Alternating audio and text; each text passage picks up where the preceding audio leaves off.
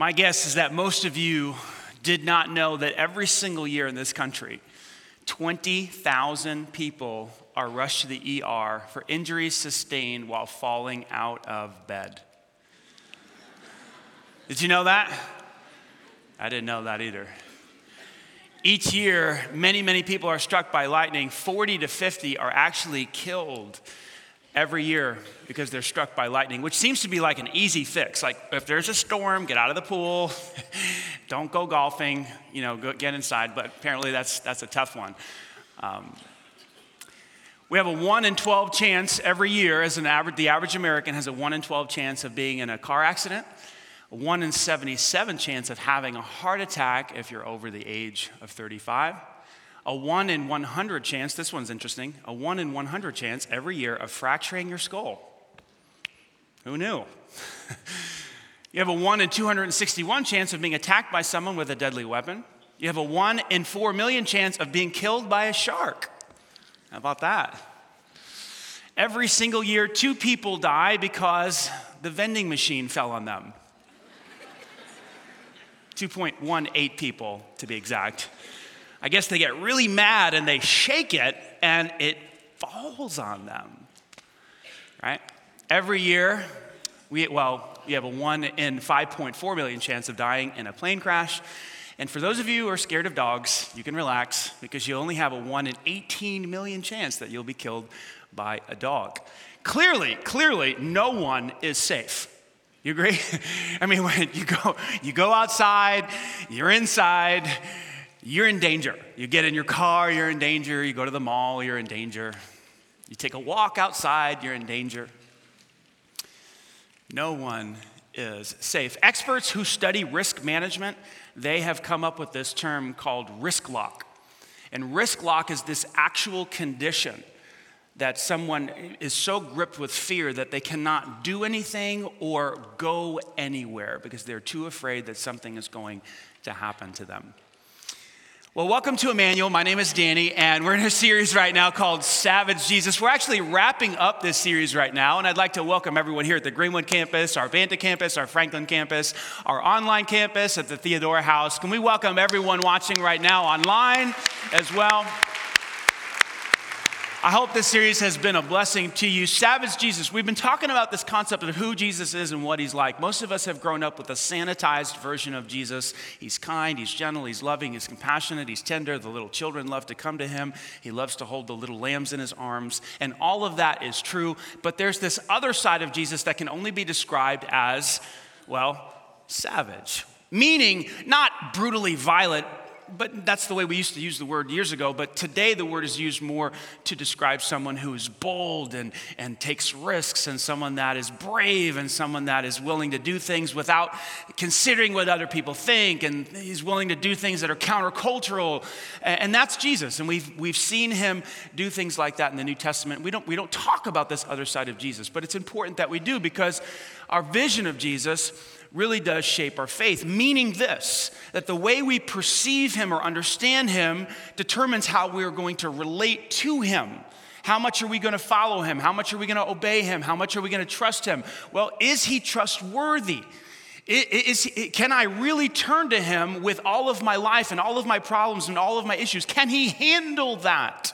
And as it turns out, yes, he can. And so our vision of Jesus really does shape our faith. So today we're going to look at a story that's going to help us with fear, because fear can cause us to be paralyzed. Fear can cause us to lock up and try to play it safe in our lives. And before we get into this story in Matthew chapter 14, I want to give you the big idea of the story. And I usually don't do this. I usually kind of wait until we get into the story, and then through the story, I show you what the big idea is. But I'm going to give it to you up front today and then kind of teach through this story. You ready for it? Here's the big idea of this story in Matthew chapter 14. Jesus created you to do the impossible.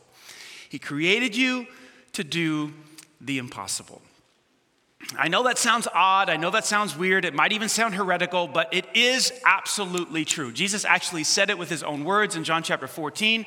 He said, I tell you the truth, anyone who believes in me will do the same works that I have done.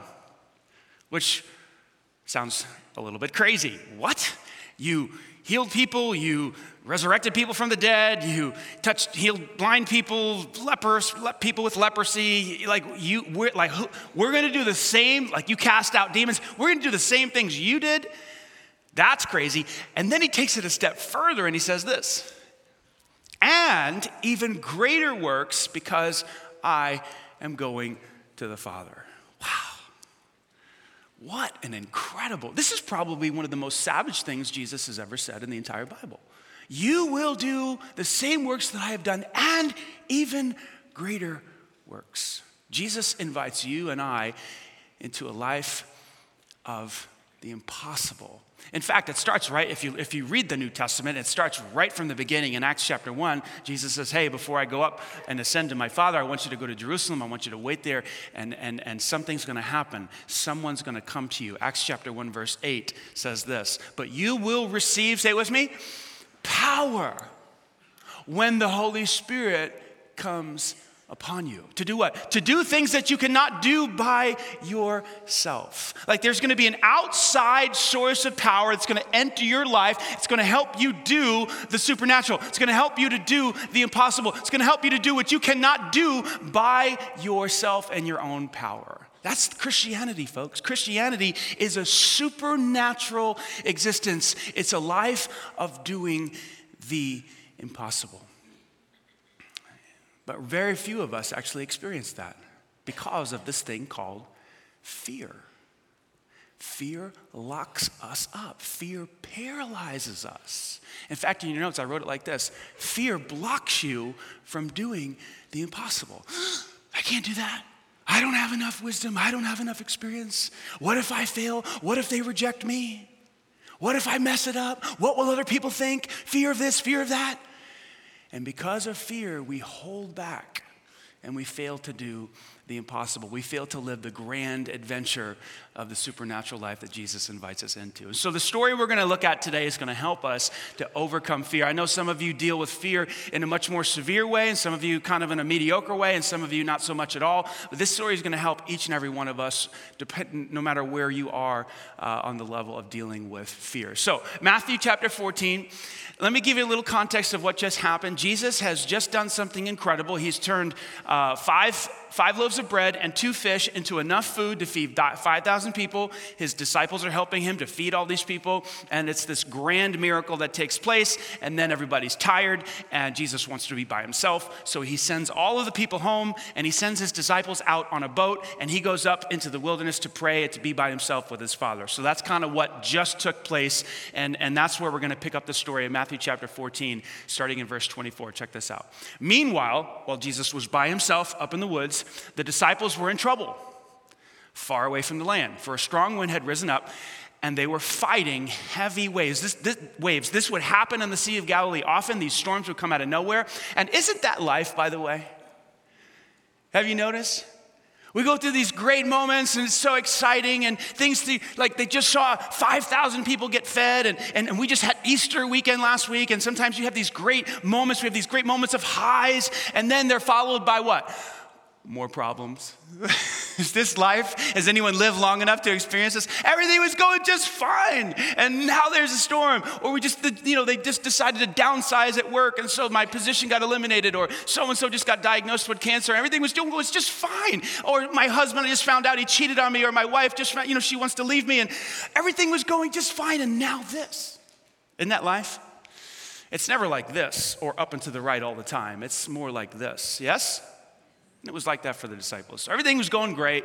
All of a sudden, this storm comes out of nowhere. Thankfully, Jesus loves us. He cares for us. He cares for them, so he decides to go to them. Listen, about 3 o'clock in the morning, isn't it odd sometimes that Jesus tends to help us at weird moments?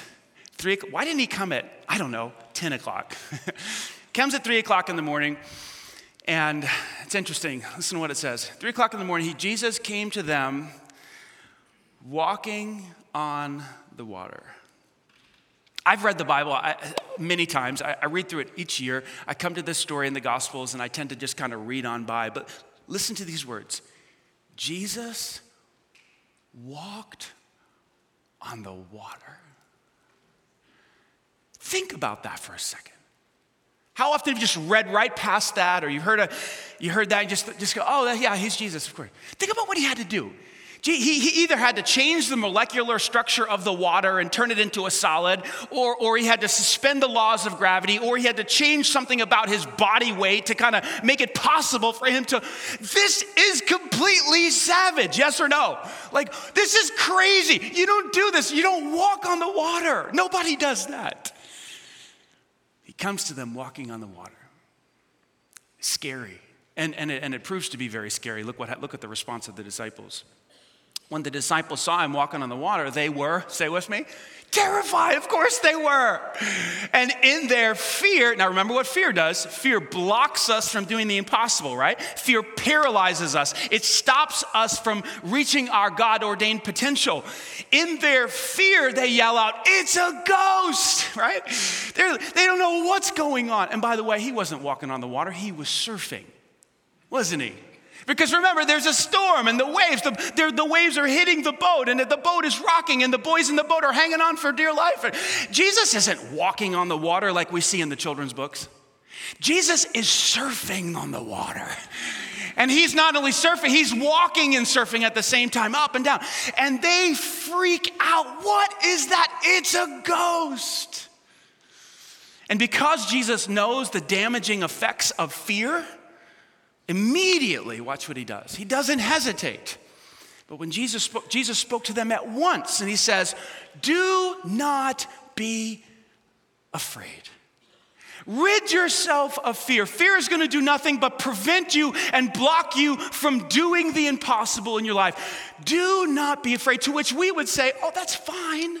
You can say that all you want. You've probably heard me say that before. You've probably told your kids to say, don't be afraid. You've probably heard your parents say, don't be afraid. It's so nice to hear somebody say, don't be afraid. And then you think, have you seen the storm? Have you seen the water coming in the boat? Did you hear about the diagnosis? Did you really? I don't have a job anymore. My husband is leaving me. Like, are you sick? Like, there is lots of reasons to be afraid. I don't know how I'm going to retire. I don't know how this is going to work out. Jesus says, don't be afraid. And they must have been like, what? The storm is raging. We might die. It's easy to say to somebody, don't be afraid. It's harder to figure out how to overcome fear. How do we actually do this? In your notes, I wrote it like this. You overcome fear with faith. We overcome fear with faith. Look at what Jesus says. He says, do not be afraid. And the very next statement, Jesus says, take courage. I am here. I am is here. If you're a reader of the Bible, you'll probably remember this story. God tells Moses to go to Pharaoh and, he tells him, you're going to let my people go. And Moses is kind of playing this scenario out in his head. He's like, this is not going to work. Moses says to God, God, when I go to Pharaoh, who should I tell him that sent me? You remember what God's response was? Moses, you tell Pharaoh, I am sent you. What does that mean? You ever wonder about that? What is I am? That's the name that God gives himself. I am. Tell Pharaoh, I am is the one that sent you. What does that mean? I've thought about this for a long time. You know what I think it means? I think it means the self-existent one. The only eternal being in the universe. And the only way you can describe that is I am. I always have been. I never had a beginning. Everything else you see in the world or in the universe had a beginning point except for me. I am eternal. The other day I was having a conversation with my 13-year-old daughter, and she was asking me this question like, Daddy, what does it mean for God to be eternal? And I said, honey, it's a hard concept, but it's this idea that he never had a beginning. He always was. And I said, I know that's hard to understand because everything we see with the naked eye had a starting point. It wasn't here and then it was here, except for God. And I told her, I said, listen, if someone created God, then that someone or something is God, because God by definition is eternal. He is the great I am. Jesus says, take courage because I am is here. You understand what I'm saying? And that is faith. Faith in Jesus is saying, you need to trust in me. You know how you overcome fear? You put your trust in the eternal one, the self-existent one, the great I am. What is faith? Faith is so hard to get your brain wrapped around. It is for me, at least. So many definitions of faith are out there, and I've put one together myself based on what the Bible says and what some other authors have said and my own understanding. Faith is resting your whole self, your hopes and dreams and your past and your present and your future and your emotions and your thought processes and your circumstances, your whole self, your mind and your will, your desires and your loves and your hates. Its faith is resting your whole self completely with expectation and hope upon the competence and goodness of God. Meaning this, that God, I trust that you're able to figure this situation out. And that's how I'm going to overcome the fear. The fear is like, look at the waves. Oh my gosh, we're dead. No, time out. God is competent. Oh, how I wish my kids would believe in my competence a little bit more. Yes? Any parents out there? If you just knew what I'm capable of, child, if you knew what I could do for you, if you would just trust in my goodness, like I am a good father. I know it doesn't feel that way right now, but I have your best interests at heart and I'm fully competent and you're not trusting me and it drives me crazy as a father. How about you? Anybody? Faith is saying, God, I put my full self, I rest it on your competence and your goodness in this situation. And that allows me to overcome the fear of the circumstances and the storms and what's going on. This is what God told Joshua when Joshua was ready to go into the promised land. He took over from Moses, and there's people in the land, the Canaanites and the Hivites and the Jebusites and all those ites. Remember the ites? Any Bible readers? And they're big people, and they've got fortified walls, and it's a tough task. And Joshua's been charged with a group of people who have never fought a battle before. And he's like, you're going to go in and you're going to take the land. Well, Joshua had reason to be afraid. Listen to what God says to Joshua. This is my command. Be strong and courageous. Do not be afraid. Doesn't that sound like the person that day who was surfing the waves? Maybe it was. Do not be afraid or discouraged. Why? Because the Lord your God, the great I am, is with you wherever you go. The source of our faith is God himself, his competence and his goodness. And so he's on the waves, he's surfing, the storm is raging. Take courage, don't be afraid. I am is here. And something amazing happens. Only one person responds, or at least that we know of. And what's his name? Peter. Some of you know the story. It's great. Or you've read ahead in the notes. Peter responds, and he says something savage. Listen to what Pete says. Then Peter called out to him, Lord, if it's really you, command me, tell me to come out to you walking on the water. What is he thinking? Listen, if I was one of the other 11 friends there, the disciples, I'd have said, Pete, shh. It's a ghost. We don't even know if it's him. What are you saying right now? This is crazy talk. You're impulsive. You're irrational. You're reactive. Sit down and shut up. Anybody else? Pete's like, no, I'm going for it. I was reading John Ortberg's fantastic book, If You Want to Walk on Water, You Have to Get Out of the Boat. His perspective on this passage is that Peter saw an opportunity. Why did he say, command me, call me out? I want to be. Peter saw an opportunity to do what? To exercise his faith. To do the impossible. Jesus has created you and me to do the impossible. He's invited us into a supernatural adventure. And Peter finally gets it. He remembered the 5 loaves and the 2 fish, and he saw the miracle. And he's like, look, if this is what's going to happen, I want to be involved with it. If Jesus is going to do the miraculous, I want to be where he is. Command me to come out on the water. I want to surf. And he says the same thing to you, and he says the same thing to me today. Listen to Jesus' amazing, savage response. Jesus says, yes. The answer is yes. You may come out to me. What does that reveal about Jesus? That he wants you to do the miraculous. He's inviting you to do the miraculous, to do the impossible. He wants to give you the strength and empower you to do the impossible. And so what does Peter do? He steps out and he went over the side of the boat. Now, again, if I was in the boat with Pete and I was one of the 11, I would have grabbed his leg. I would have said, no, Pete, don't do it. If you're gonna what? Drown. Because people don't walk on water. Human beings, this is, we don't even know if it's really him. It's a ghost. Like, what are you doing? You're crazy. I would have grabbed his leg. I would have scratched at him. I would have tried to keep him in the boat. That's just me. I don't know. I'm trying to protect my friends. Pete's like shaking me off. Get off of me. Steps over, and Peter does the miraculous. He walks on the water towards Jesus. Totally savage.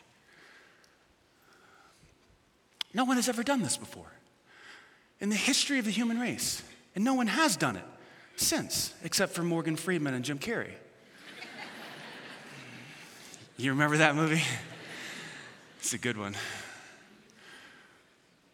He does the impossible. Why?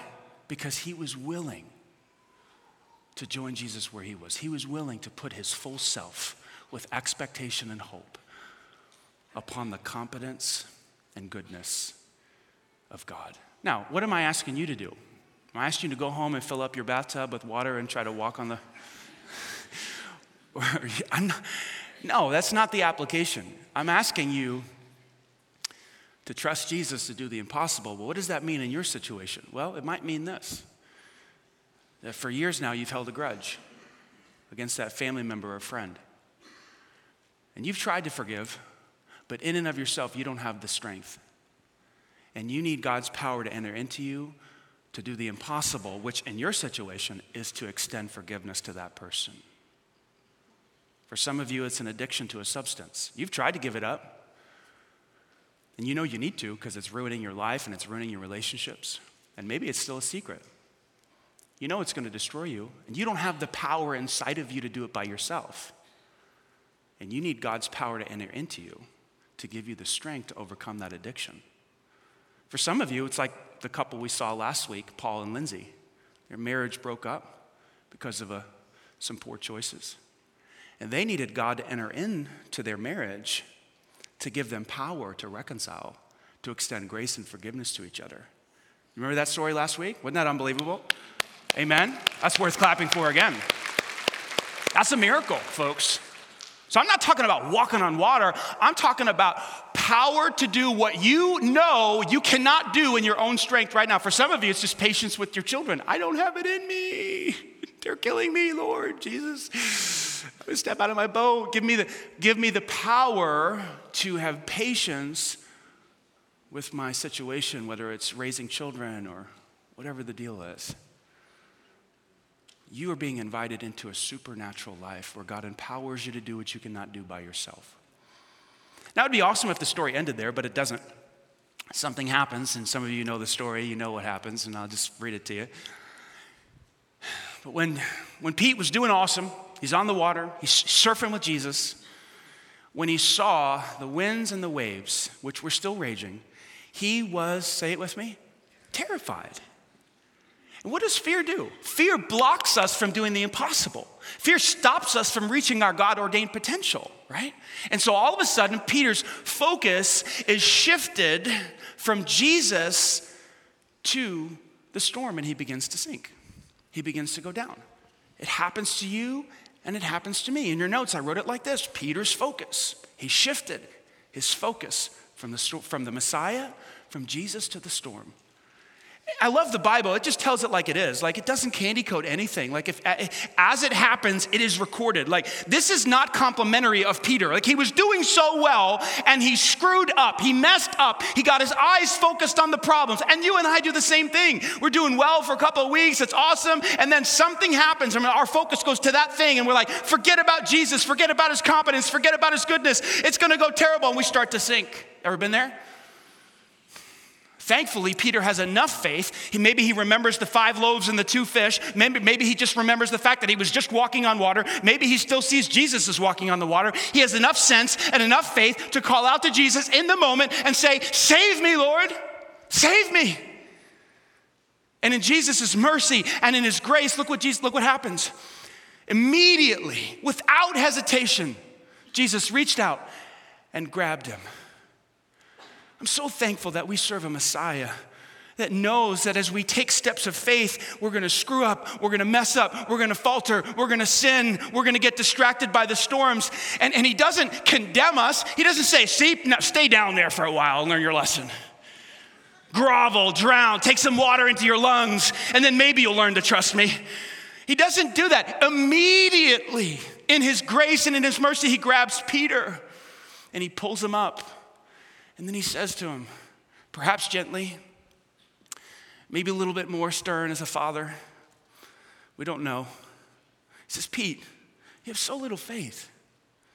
Why did you doubt? You were doing so well. You were doing something someone never did before. You were doing the miraculous. You were doing the impossible. And you got distracted by the storms. Why did you doubt me? To which, if that were me, I would have been like, I have small faith. What about the boys in the boat? They're back here going, Pete, don't get out, we're gonna die. And I have small faith. At least I had enough faith to step out of the boat and try something. And you say, but Peter didn't argue with Jesus. I probably wouldn't have either because that's not a good idea, but you're gonna win that argument. He did the impossible.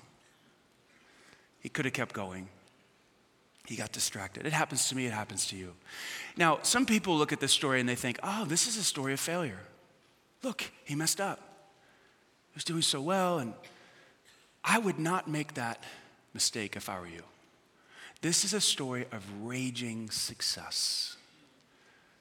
Peter did the impossible. He did what he could not do in his own strength. He walked on water. And why did he walk on water? Because he rested his whole life, his whole self, with expectation and hope upon the competence and goodness of Jesus. And he did the impossible. The only question is, will you? You're invited into the same journey. Will you step out in faith? See, all of us have a boat. Every one of us do. In the boat, our boat is a place of perceived safety. As we mentioned earlier, there's no safe place, ultimately. You fall out of your bed, you go to the ER, right? You don't get a snack out of the vending machine, you're trying to get it out, it kills you. There's no such thing as a safe place, right? There's only perceived safety. And all of us have that place, that boat. For some of us, it's a job. We don't like our job, we hate our job, but it's safe because why? There's an income, there's benefits, I don't like the people there, I'm not using my gifts, I'm not growing, but hey, it's safe. And so we stay in it. For some of us, the boat is a relationship. And, I don't really like this person. This person's really not good for me, but gosh, if I step out of this, what? I'll be alone, and then what? And maybe I'll never find somebody, and so I'm just going to stay in the boat. For some of us, it's a group of friends. It's like, I know my friends aren't good for me, but see, they know, I know that they have different values and they're not really on the path of godliness, but if I leave this group of friends, who will I be? Well, where will I go? So we stay in the boat.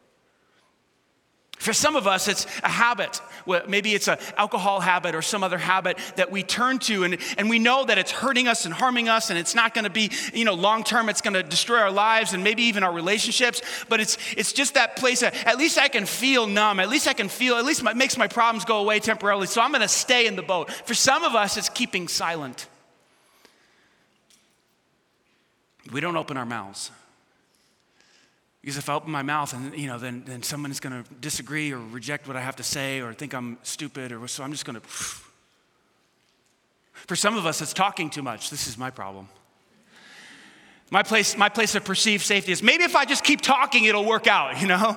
I know what I'll do. I'll just keep talking to my wife and talk through these problems. And then one day she'll just say, oh, honey, you're so smart. You're so right. Let me just get out a notepad and let me write down the pearls of wisdom that you speak. That hasn't happened yet, so what I've had to do is learn to stay quiet in my marriage at times. Because I tend to think that, if I just talk. The question I have for you today, as you consider your perceived place of safety, your boat, is will you step out? Will you step out? If you don't step out of your boat, you'll never do the impossible. You'll never do something that's beyond your ability. You'll never live the grand adventure that God has for you. If you do step out, you will do the impossible. Will you fail? Yeah, you will. But we have a Savior that reaches down immediately. Remember that word? Immediately. And he grabs us and he pulls us up. Will you step out of your boat? If you do, you know what the result will be? The result will be worship. See, exercised faith leads to worship. I love the way this story ends. Listen to verse 31 and verse 32. When the disciples climbed back into the boat, the wind stopped. Now, what's interesting about this is that we don't know if Jesus dragged Peter through the water back to the boat like this. Come on, Pete, come on. Or he got Peter up and they walked back to the boat together on the water. We don't know. Something tells me it was the latter because he reached down and he grabbed him and he picked him up. And then somehow they made it back to the boat. And then when they got back to the boat, the wind stopped, which was pretty savage, don't you think? Remember week 1? They get back to the boat. Watch what happens next. Then the disciples worshiped him. And they said, truly, really, you are the Son of God. I love this. They saw Peter do the miracle. They saw a man walk on water, and they gave worship to Jesus. They saw a picture of who Jesus was through the exercised faith of Peter. Don't miss this. When you step out of your boat, when you trust God, when you rest your whole self with expectation and hope on the competence and goodness of God, and he shows up and you do something miraculous, other people will look at that and say, only God could do that. And they got down and they worshiped Jesus. They didn't worship Peter. They saw Jesus for what he really was, an empowering God, a person who gives supernatural strength to average human beings to do the impossible. Is this not incredible? They worshiped him. Last weekend, after Easter, which was a fantastic weekend, I sent a text to my mom. And it was 2:14 Sunday afternoon. I said, Mom, this weekend I got to preach to over 10,000 people. I'm humbled. Thank you for paving the way for me to believe in Jesus. It's amazing that I am now in a position to help so many people find eternal life and abundant life in Christ. I love you. Happy Easter. You know how she responded? Let me read it to you. It is awesome! Exclamation point. God's plan for your life is great. I praise God and I'm thankful that I am your mom. I love you so much. Happy Easter. You know what she didn't say in that text message? Danny, you're so gifted.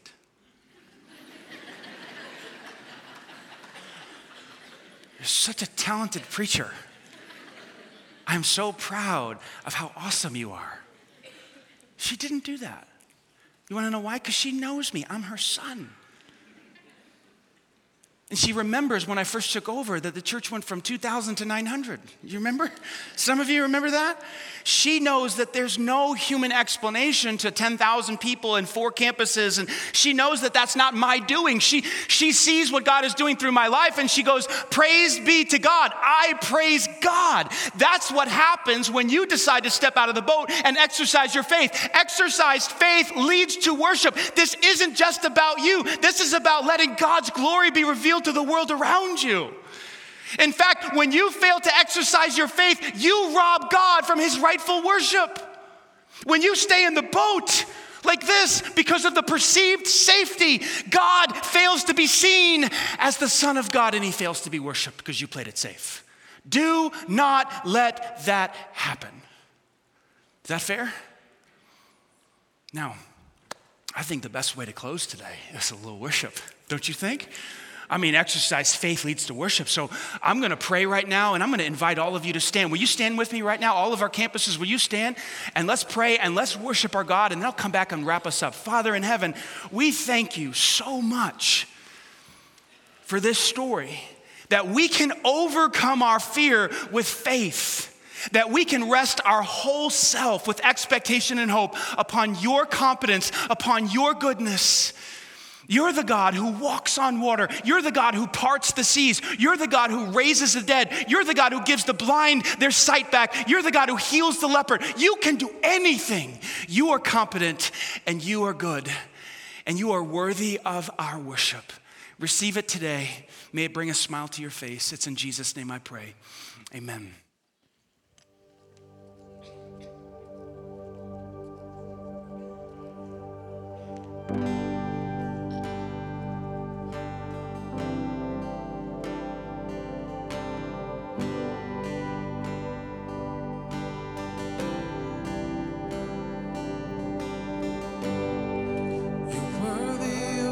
Song we could ever sing.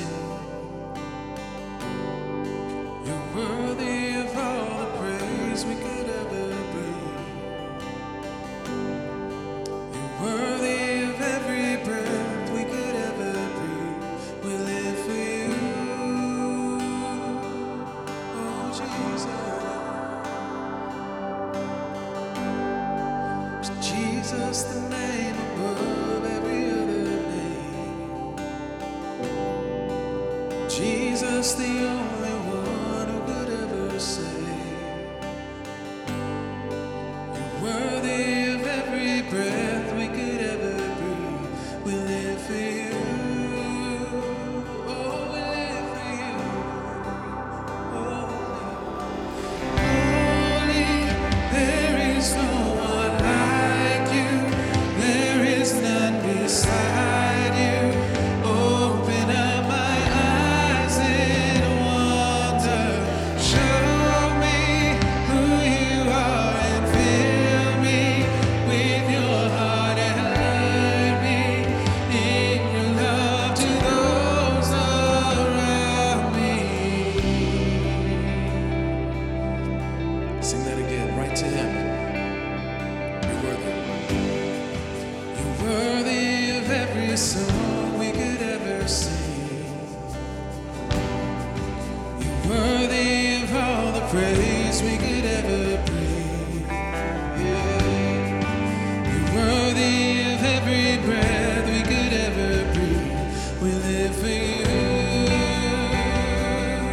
Lord Jesus. Jesus, the name above every other name. Jesus, the only one who could ever save. You're worthy of every breath we could ever breathe. We live for you, Lord, we live for you. You're holy, holy. There is no one like you. There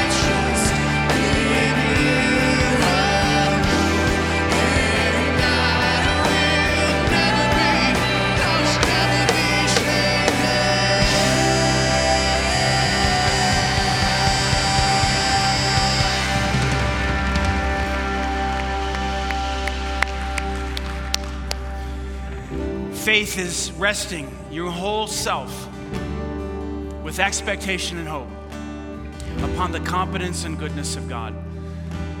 There's some of you here today, you need to understand that God did exactly what you needed in order to be in a relationship with him. He is fully competent. Because of his love for you, he sent Christ to this earth to die on a cross, to be humiliated, to be beaten. They punched him in the face. They tore his beard out. They hit him over the head with a stick. They spit on him. They mocked him. They whipped him so bad he had no skin on his back. And eventually they nailed him to a cross. Why? Because that's the penalty of sin. Every single one of us are born into this world with sin. Sin separates us from God. God didn't want us to be separated. God wants to be in a relationship with us. He wants to have fellowship with us. So God sent Jesus to suffer for our sins, and suffer he did. 3 days later, though, he rose again. Is anybody excited about that? 3 days later, he rose from the dead. He took his life back. Jesus said there's no greater love than for a person to lay down his life for his friends. God demonstrated his love for us that while we were yet sinners, Christ died for us. Some of you need to put your full trust and rest in the crucifixion and the resurrection of Jesus Christ so that you can have your sins forgiven. I'm going to say a simple prayer right now. It's not a prayer to join a church. It's not a prayer to join a religion. It's a prayer to be in fellowship, in relationship with God, to have your sins forgiven and to become his child. Some of you know you need to do that right now. And I'm going to say that prayer. Take these words and make them your own. Jesus, I put my faith in you. I rest my entire self upon your competence and goodness. I believe you died in my place. I believe you suffered for my sin. You paid the penalty so that I could be forgiven. Wash me. Cleanse me of my sin. Make me your child. And from this day forward, give me the courage and the wisdom to follow you, to obey you, and to honor you with my entire life. I pray this in Christ's name. And everybody said, amen. Can we give God glory? All of our campuses, our Banta campus, our Franklin campus, our online campus, and the Theodora House. Praise God for all those who trusted Christ. If you put your faith in Christ right now, whatever campus you're at, online, wherever you are, here at the Greenwood campus, we want to put a new believer's Bible in your hand. It's a free gift from us to you. We believe with all of our heart, as you get into the Word of God, He begins to change the way you think, and we are transformed by the renewing of our minds. As we take God's Word, He sets us free. The truth of God's Word sets us free. So please grab one of these on the way out. There's tables in the back of the auditorium. If you trusted Christ online, there's a place there that says, I trusted Christ. We'll send one of these to you in the mail. Can we give God glory one more time? Amen. Amen. Next week, we start a brand new series called Unhurried. We all live a frantic, hectic, paced life. It's not healthy for us. And so we're going to start a brand new series looking at that, how to overcome a hurried life. You're not going to want to miss it, so bring your friends to that. Can I pray for us and we get out of here? Father, we love you. Thank you for sending Jesus as the gift of eternal life, the gift of forgiveness, the gift of grace. Jesus, thank you for laying your life down, for being a savage, for doing the difficult, hard, risky, bold thing and offering yourself as a sacrifice for sins. Help us to trust you. Help us to step out of our perceived place of safety, our boat, so that we can enter into a life of doing the impossible. We love you. It's in Christ's name we pray. Amen. We'll see you next week. Bring a friend.